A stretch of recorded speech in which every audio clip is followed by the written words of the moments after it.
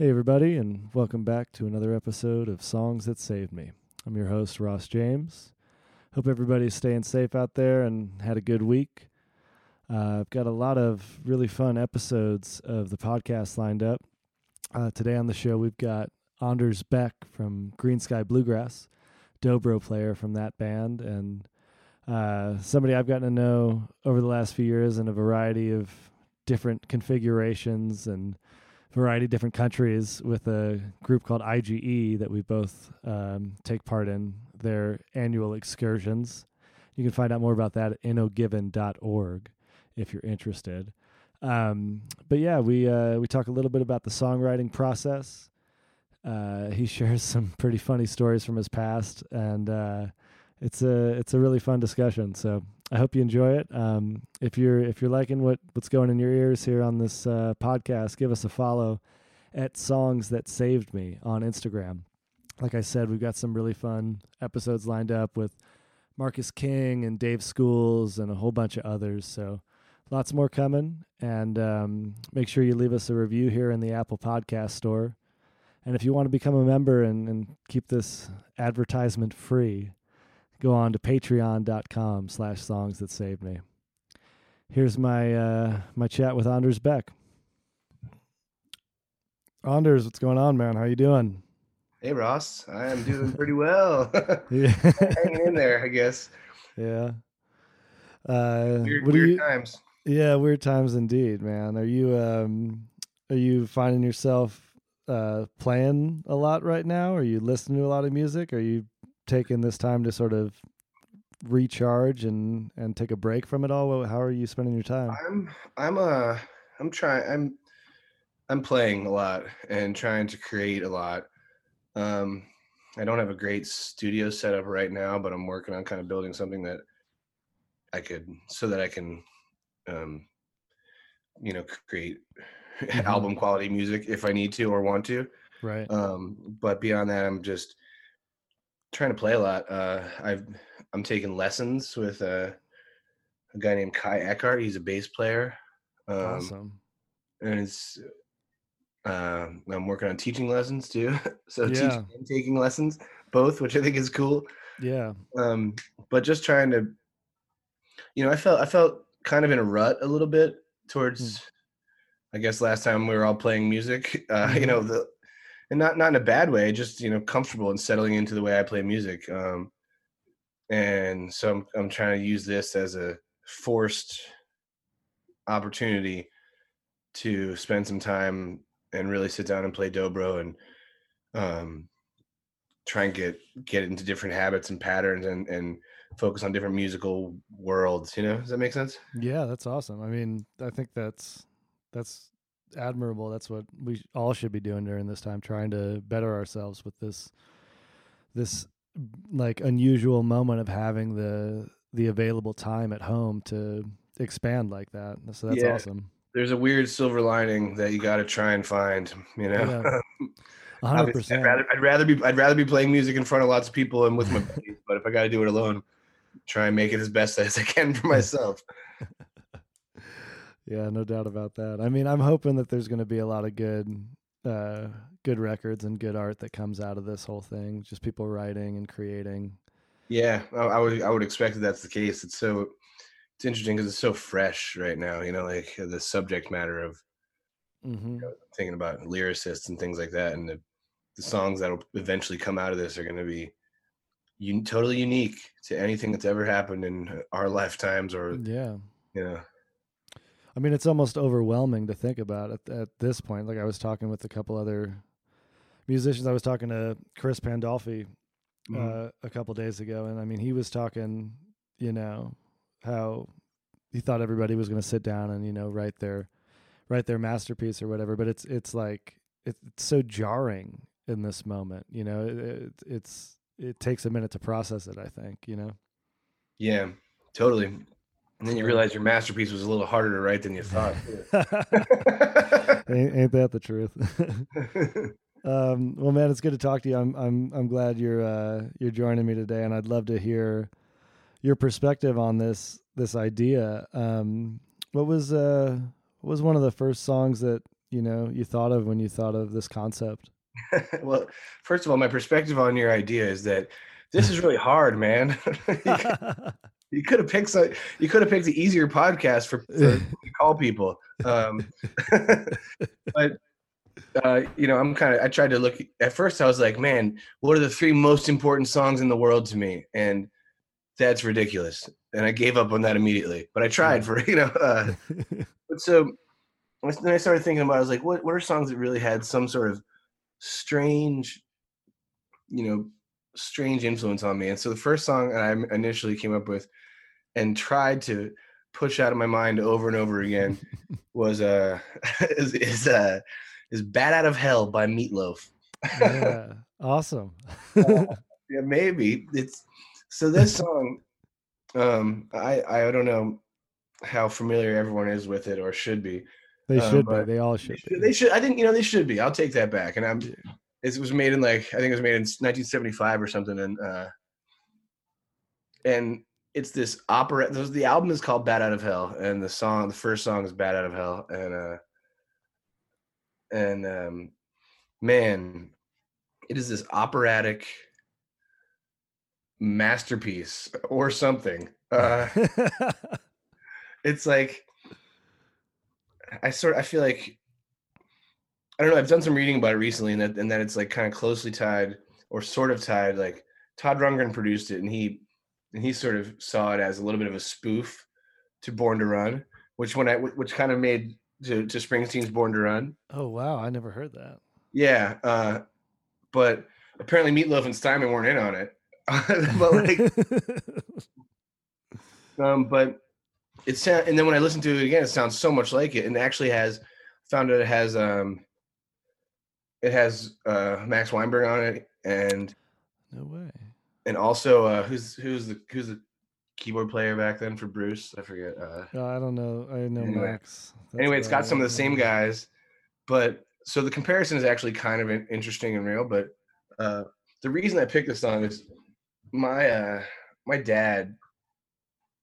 I remember he'd go into his little study office type room. And I remember this tape sitting there, and the cover of it looks like it doesn't look like my dad kind of listening. Okay, it's like got devils and motorcycles and skeletons and not in like a flowery Grateful Dead way. It's in it's kind of metal. Yeah, it's like We're Coming for Your Daughters kind of look. You know? And I remember seeing that, and for some reason he just loved this album. And I remember we were driving somewhere, and one of my brother's friends was in the car with us, and my dad was like, I'll put on some music. And I forget where we were driving, but and my dad pushed in the tape player, like classic push in the tape moment, and Bat Out of Hell came on, and my brother's friend looked at me like, what in the hell? Like it was so not my dad, which is what I loved about it so much. But it also was, right? I didn't know everything about my dad, and I think that's kind of what was interesting for me. Mm-hmm. And it was really kind of something about it just stuck with me as this operatic piece of music that was just over the top and meant to be over the top. And I don't know, there's something about it. My parents have a lot of, in hindsight, have a lot of influence on my musical tastes. Beyond just letting me go see music, they listen to the Beatles. They went to Woodstock and apparently didn't do drugs. I still don't believe them. They'd been together that long. They went to Woodstock together.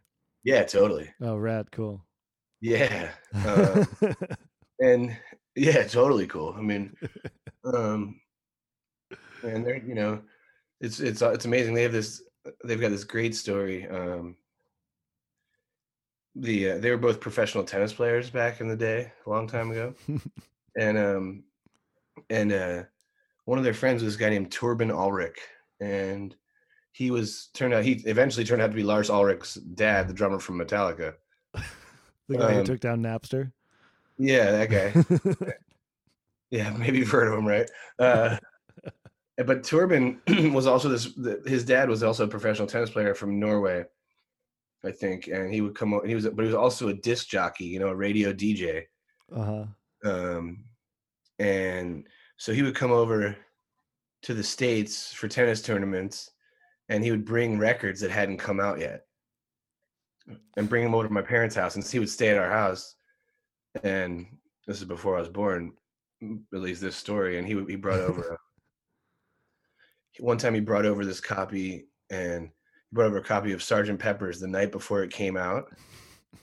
And, you know, dimmed all the lights, put out a bunch of candles, and made my parents listen to Sergeant Pepper's the night before it came out. And they actually, you know, that was back in the day when nobody got to hear things before they came out. Can you imagine? So privileged because they had this Norwegian copy from a DJ, you know, things like that, where it was just cool stuff. And so they really impressed upon me a lot of good music. Yeah. And also mediocre music like Bat Out of Hell. Yeah, I mean, there's a place for that, though. I mean, I love Anything for Love by Meatloaf. I'll say it. I'll shout it from the rooftops. I love that song. Anything for Love? Yeah, I love that tune. Yeah, totally. You know what it's about? No, tell me what it's about. Are you serious? You don't know what it's about? I want to know. I want to hear it from you. Okay, there's confirmation that Meatloaf has said in an interview. Oh, really? Yeah, that it's about what's the best way to say this on a probably not earmuffs, everybody. Oh shit! Yeah, it's about butt stuff. I would do anything for love, but I won't do that. And that's been confirmed in an interview. I believe that it has been, and I'm like 95% sure that he admitted in an interview that that's what it's about. Interesting. I wonder if he's just fucking with people, or if that's really. I mean, no. If you listen to the song again, it's. I don't think I'm going to. I think you've ruined never again. But yeah, like Paradise by the Dashboard Lights. Right. That song is amazing. It's incredible. He was the first person to write a song. You know the little sticker that was on every single rear view mirror in every car. Objects in the rear view mirror may appear closer than they are. Mm-hmm. Nobody put that into a song except for Meatloaf, as far as I know. That's a lyric waiting to freaking happen. It's been in front of everybody's face forever, you know? Yeah. True. Good point. Anyway. So when, I mean, what happens to you when you hear that tune now, or you hear that record now? Does it take you back to like that good moment? You think about your parents? Like what does it? Yeah, that's a good question. It puts me in a certain, you know, it doesn't, I'm not going to say it puts me back there in the car with my dad. I wish it did, but it sort of just makes me laugh more than anything else, you know? Mm-hmm. Cause it's sort of a window into this time when, you know, it certainly takes me back to like the house I grew up in, which I think is really cool. Yeah. And more than that, it's just, I just sort of listen to it. And now with my musical ears and brain has grown since I was 14 or whatever, you know, I listen to it. I'm like, this is amazing. And also like, this is ridiculous. And I think that's the beauty of it. I mean, it really is like, if like, there's something like Broadway about it that in most music I have no interest in hearing, but somehow there I do. It's like, I mean, I was thinking about it, and when I was saying how it's a lot like Born to Run, I mean, I wish I had just picked Born to Run, because talk about an amazing album, amazing song, right? But that wouldn't have been the real truth, you know? Yeah, right. Like if Born to Run is if that album's like a great movie, Bat Out of Hell is like, it's like a Broadway show, you know? Yeah, totally different world. I mean, but, and also something that could only be made at that time, I feel like, you know, like you could never make that record now. He tried. There's Bat Out of Hell 2. He kept trying over and over again. There's actually Bat Out of Hell 2, Back into Hell. Is that what it's called, Back into Hell? Yeah. Amazing. It was made, I think, in like the early 90s. You ever heard that one? No, I'll check it out though. Sounds Yeah, cool. there's a couple of gems. I mean, at the start you're like, oh my god, he's gonna do it, because it starts off there's motorcycles revving and everything, and it's like, oh my god, what if he? And I remember my dad bought that one too on tape, and it didn't get as much airplay. No. Yeah, I believe it. Well, I dig that, man. That's great. How about another tune? What's next in your life? Well, the second song I figured I would pick, and I've literally have got 10 songs that I would choose from in Yeah. general. I'm just sort of picking 3 randomly right now because I couldn't decide. Um, um, the song I think that had a really big influence on me another time is a little later in my life. Well, not that much later, honestly, but the song "Divided Sky" by Fish. I know it's not your favorite band in the world over the years, but this particular song, Fish. Well, I started. Divided Sky is a opus of a masterpiece, or a masterpiece of an opus, I suppose. But I started getting into the Grateful Dead at like or pretty early age, like when it was like the real band with this guy named Jerry Garcia, which people have probably heard of. Yeah. And so Did you somehow get to? Did you see the Dead? yeah, Yeah. 33 times. Oh wow, really? Yeah, and all before I was like, what, 17 or something, Holy cow! Yeah. Okay. Yeah, my parents would let me go. Another thing, my parents would let me go to. I grew up outside of Philadelphia, and my parents would let me go to shows at the Spectrum 3 nights in a row on school nights. Like Tuesday, Wednesday, Thursday, and They could tell you were passionate about it. Yeah. I mean, it was yeah, just yeah. yeah, and they weren't dumb. They weren't stupid. Right. They were like and I also convinced them. I was like, it's about the music. I convinced them that any of those shows could be the one. And like something could happen. And I was playing guitar at the time, and they knew it was about the music for me. And so they let me do that. And to this day, I thank them for that, and also tell them they were crazy. But one of those times I was right. I saw the first time they ever played Unbroken Chain. I was in the building, and it was like everything I had convinced. Every reason I had said to my parents why they should let me go to every possible show was like correct at that point. I was right. Validated by Phil. Yeah. And so then, and eventually I started seeing Fish a lot as well. And those two bands to a lot of people had a lot of juxtaposition, but to me it was sort of it was about music, and it was really different musically, but it was so much about music. The improvisational nature was what was important to me. And I started getting into Fish, and still listening to a lot of Grateful Dead. It wasn't like a one or the other thing, like it was for a lot of people. And I started seeing a lot of Fish shows, and I eventually went on. I mean, literally, we'll go on, get in the car and go on Fish tour. And I saw I saw probably every show in 1996, most shows in 1997. Wow. I mean, they were my band. Yeah. Because the Grateful Dead, stopped, and it wasn't. I don't think I'm not sure I would have followed the Grateful Dead around like that. I also didn't need to because I lived on the East Coast, and they came all the time. And so, yeah, Fish was an incredibly huge musical influence on me. And this song, Divided Sky, is it's mostly instrumental with a few silly lyrics just in one little section, and the rest is a highly composed instrumental song with lots of different melodies and motifs, and there's parts that are delicate and beautiful, in just the quietest delicate moments, and there's parts that are shreddy guitar notes that it's a really powerful song, and it really accentuates what music can be for me. it's got all the different all the different ideas. You know, it can be like there's a big improvisational section where Trey is shredding.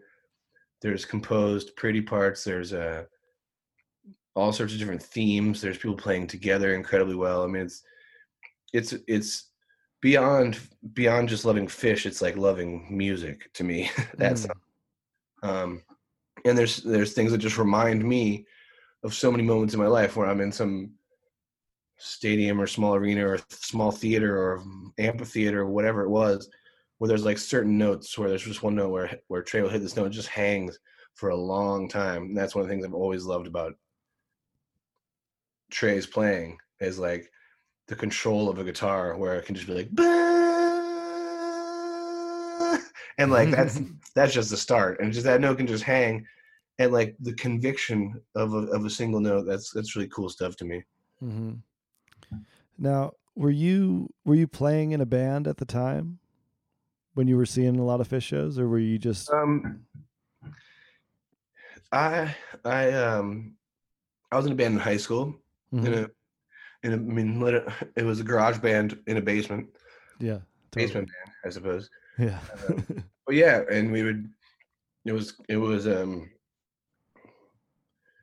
just me and my buddies, and you know, it was made up of,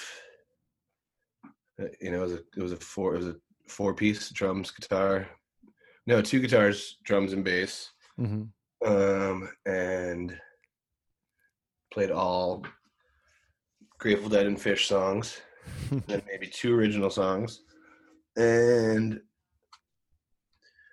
I found a tape recently of that band. Sick. Awesome. And I have yet to listen to it because I'm so afraid. Like, what if I haven't gotten any better? I mean, back then, did you know what you were going to do? Did you know you were going to go on did you know you were on the path that you were on, I guess? Oh God. When did you know that? I mean, I always sort of hoped it, man. Mm-hmm. Like I wanted to be a rock star when I grow up. That's what it was about. That's what you wanted. I wanted to get laid, you know. I mean, I thought music was the easiest way. Look at me, I'm not that. I don't, you know. But no, music was. I mean, yeah, that's what I wanted to do. I wanted to play music, and there, you know, there's lots of different reasons. I never. I mean, for me, I've never considered myself to be like. What's the best way to put this? I hang out with a lot of really good musicians that have worked their butts off to hone this craft of like complete and utter mastery of instruments. Mm-hmm.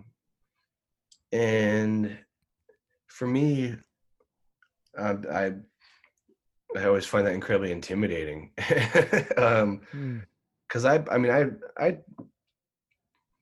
practice a lot, I work at it a lot, but for me, it's about sounding like myself, and really trying to find my own sonic place in this whole thing. Mm-hmm.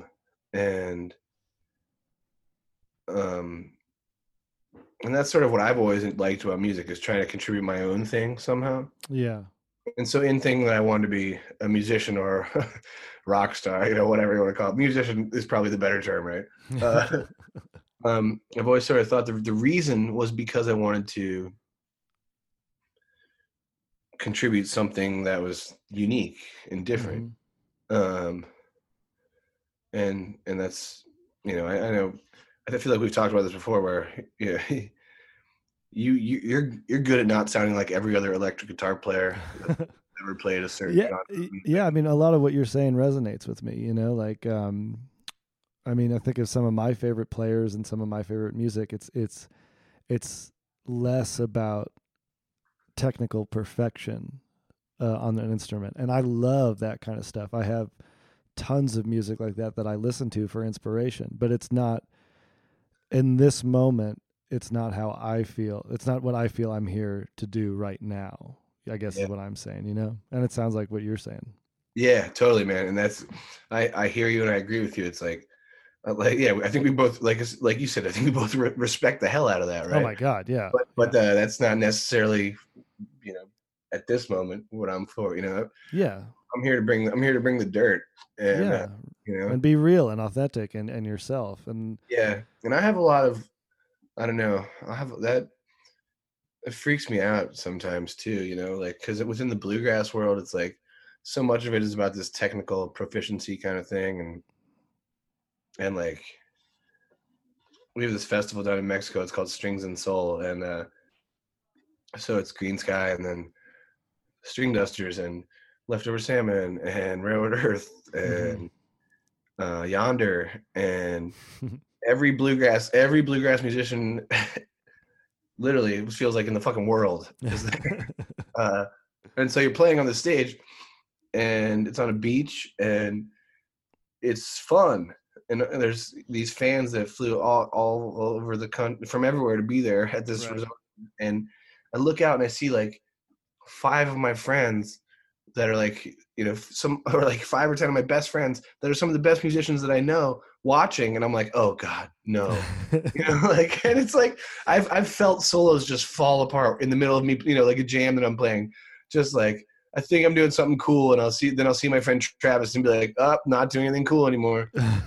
Just like the fear of not being, I don't know. It's a really weird thing. Yeah, I think it's easy to get inside your head. I mean, because what you're talking about wanting to achieve, it can't, like, with if you practice enough and you're technically proficient enough, sometimes it's easier to, I don't want to say fake it, but it's easier to pull it off when Yeah, you're not 100% there. And with what you're trying to do, it has to be all in, right? yeah, There's nothing like, you have to be fully committed to it, like you're talking about with Trey, and holding just that one note. It's that same thing. Like, yeah, it's got to be all in. yeah. And that's, I mean, and with Green Sky, we try and do a lot of like deep improvising every night, where it's like everybody's following someone off the edge of a cliff, or like, Mm-hmm. um, and that's what I like about our band, and that's what I think a lot of people like about our band. It's real improvisational music. Mm-hmm. Um, and yeah, in order to really do that, there can't be a lot of fear, you know. Exactly. Um, Yeah. and so I'm not afraid to sort of feel like a sometimes when I get in my head a little too much, I'm not afraid to sort of accept or consider or enjoy the fact that I'm an entertainer as much as I'm a musician. You know, Mm-hmm. like the phrase professional musician is a little scary sometimes, right? Like, Especially right now. oh yeah, yeah, right. Yeah, I'm more like a dishwasher from my girlfriend, uh, but I'm not afraid of the word entertainer, Yeah. because Hmm. what we're doing is supposed to make people happy and be fun, and it's Yeah. there's a balance to put it clearly, I think. Sure. Yeah. I mean, I think it depends. And I mean, even within one night, there's a balance, you could cover a lot of ground in one night. Yeah. Um, to bring it back to this Fish tune, do you still go back to this song as sort of an inspiration of what, I mean, you called it everything that music can be, kind of, right? So do you still, when you hear it, does it still do that for you? Do you go to it when you're searching for Uh, that? yeah. I don't think I think. Well, yeah. Uh, I certainly I do. I'll go back to that and listen to it, and Mm-hmm. I'll put on old versions. And I think that you know, for me, Fish, the time when I was chasing that band around the country, Mm-hmm. it should be like 93 through 98 or something. They I think they were the best band in the world at that time. And so I'll go see them still, but it's not it's not, I'm not going out of my way to do it. Mm-hmm. But there's something young and hungry and amazing during those years. And so I will absolutely put that song on, but it will not be from, modern era ish. Not for any negative reason, only because I think that there's a certain thing that really resonates with me from that band in that certain era. For sure. And I think, it's just different, but I certainly go back to it, and it makes me feel certain emotions for sure, and yeah, it's interesting how music can do that to you. It's really cool. Yeah. And how, and thinking about a lot of different songs for this, it's like I could have said Bat Out of Hell, or I could have said James Taylor, Something in the Way She Moves, like it could have been anything, right? And it could have been something Fish, and it could have been something Grateful Dead. It could have been any number of things, and all these songs just transport you to a place in time. It's really cool. Yeah, and they grow with you too. That's one of my favorite things about these songs, that when you think about tunes throughout your life, stuff that you listen to as a kid, and it just sort of evolves with you sometimes. I always love that. Dude, I say that, I talk about that a fair amount, because I mean, we've got some great songwriters in my band, and like some of Paul's and Dave's songs, but there's a couple Paul songs that have really changed. I mean, this how about this? The songs didn't change at all, right? But every time my life changed and I'd be on stage playing a particular song, and we're talking big changes like relationship stuff or deaths or, stuff, real big things.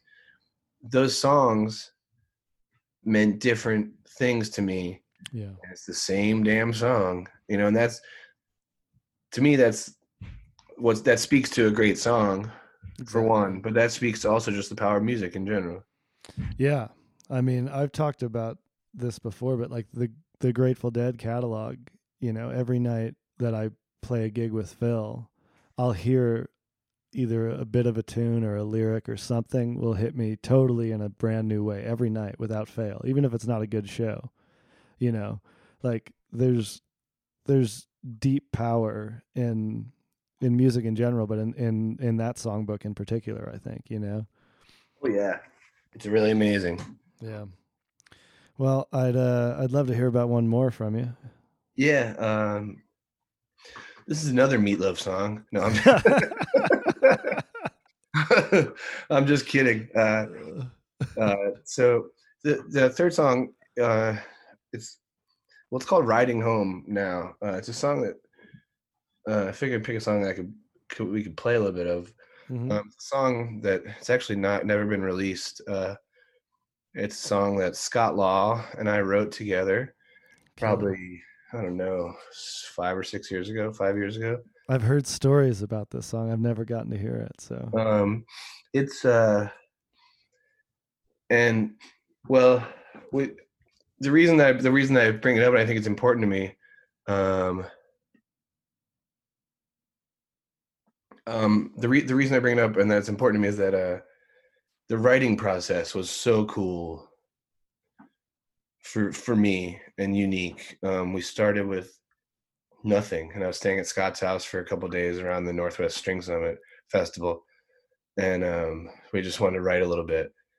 And so we woke up and literally had coffee and sat down and said, okay, let's start. And with the idea of, we both like to write instrumental music that's like, cool and unique and multifaceted. And so I said, all right, how, start with a part, and then it just kept expanding and expanding and expanding, and we would add parts. And so, by lunchtime the song had like a couple sections that were melding into each other, and we had some lunch and kept writing it and kept tweaking it and turning it into this kind of epic instrumental song with more parts. And then, but like, I mean, you've written with Scott before. It's a very it's not just like, hey, let's tack a part onto it. You know, it's like very intentional. Yeah, and very that's thoughtful. Yeah, in all of his playing Mm-hmm. and also all of his writing, and so to get to sit down and do that for a couple of days, the idea was by the end. So from the beginning, the idea was by the end of that day, we record that song. Yeah. You know what I'm saying? Totally. So we'd have cocktails or something, and go eat some tacos and come back and record the damn song. Right. And it probably has 5 or 6 parts, and it's really cool. And eventually we went down to the basement and sat down across from each other and recorded live, right? Mm-hmm. And so that's the next task. Remembering everything. Yeah, and so remembering everything you wrote that day, and each part, how everything goes into everything else, and then also having jams in it that are pretty cool. And so I think maybe we got it on the 7th take. We were happy with the recording. You know, we'd get 5 minutes into the song, and one of us would play a wrong note and be like, start over.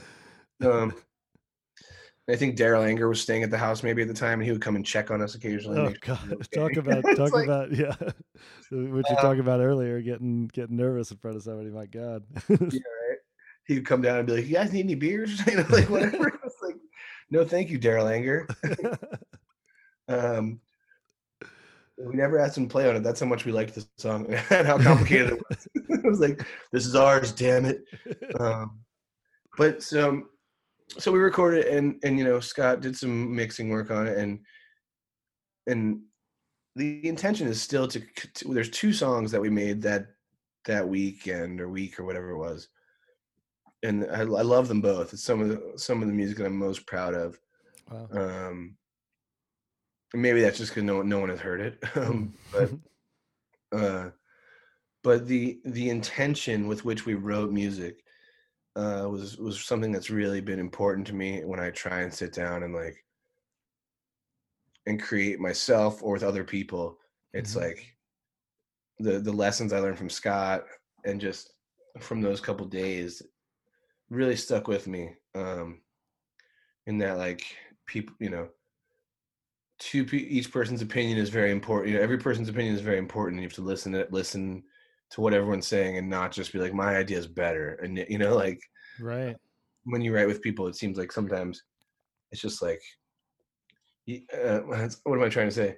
I mean, people get so attached to their ideas, like a child, you know, or something. Like, like your little baby. That's exactly what I'm trying to say.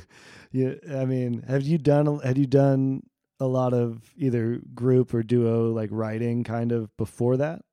No. Yeah.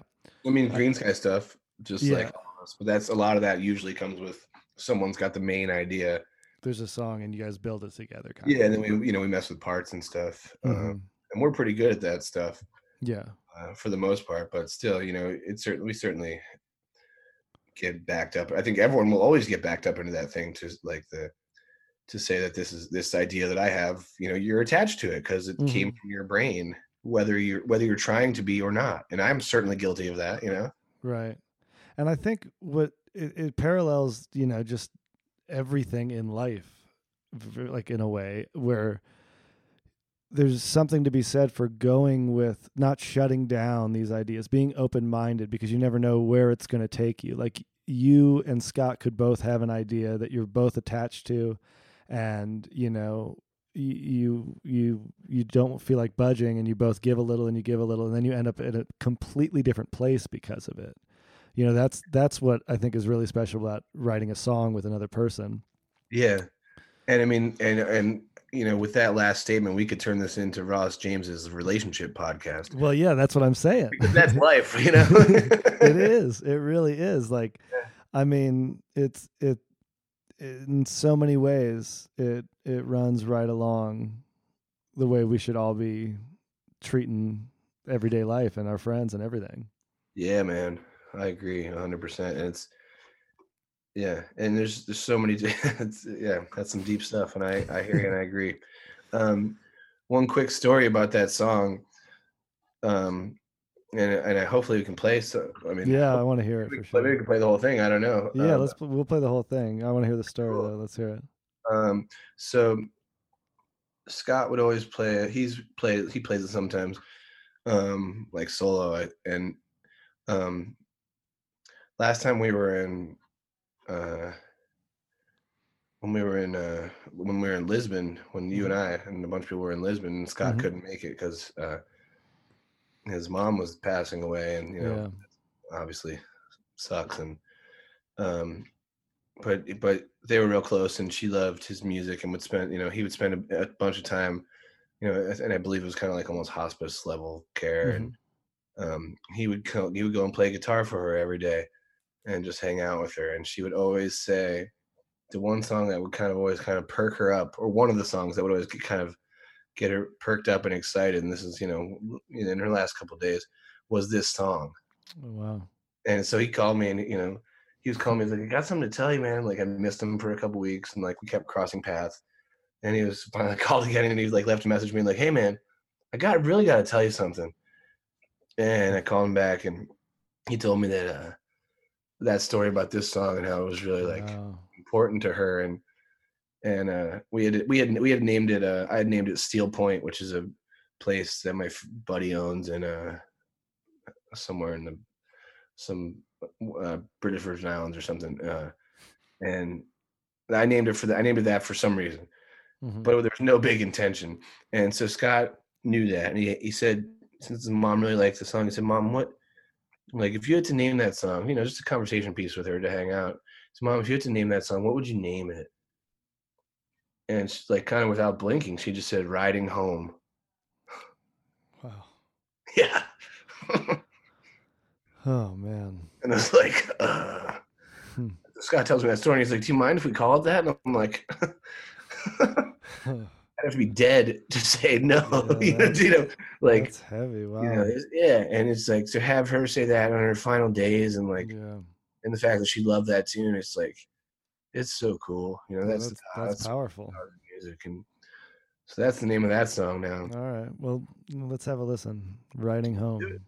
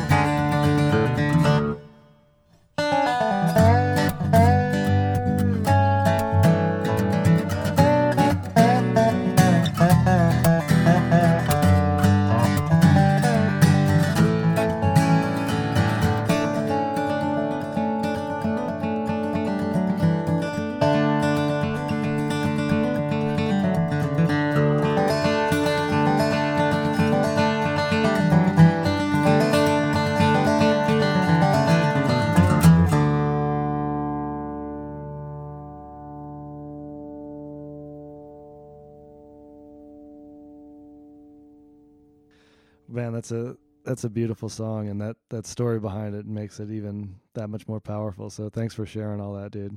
Yeah, my pleasure. I really enjoyed talking to you. Oh man, so much fun. Again, this is a really tough idea for a podcast, but stick with it, buddy. Hard to pick 3 songs. Yeah, no doubt. It's a good exercise, though. It is. It is. All right, man. Well, stay safe, and I hope that we get back to some sort of normal reality soon, and get to see you and play some music with you. We will at some point, man. Yeah. Anyway, it's been a pleasure. Love you, buddy. Love you too, man. Hang in there. Yeah, you too. I'll talk to you soon, Anders. Well, I hope you enjoyed my chat with Anders Beck from the band Green Sky Bluegrass. And I hope you enjoyed the story behind that tune he wrote with Scott Law and getting to hear that for the first time. It's the first time anybody's gotten to hear that one. I hope that's okay with you, Scott. I suppose I should have asked. Well, if you're digging the podcast again, stay tuned for a lot more episodes coming up with Marcus King and Dave Schools, among many others. And to stay plugged in, give us a follow on Instagram at Songs That Saved Me. Don't forget to leave us a review right here in the Apple Podcast Store. Thanks again. We'll see you next time on Songs That Saved Me.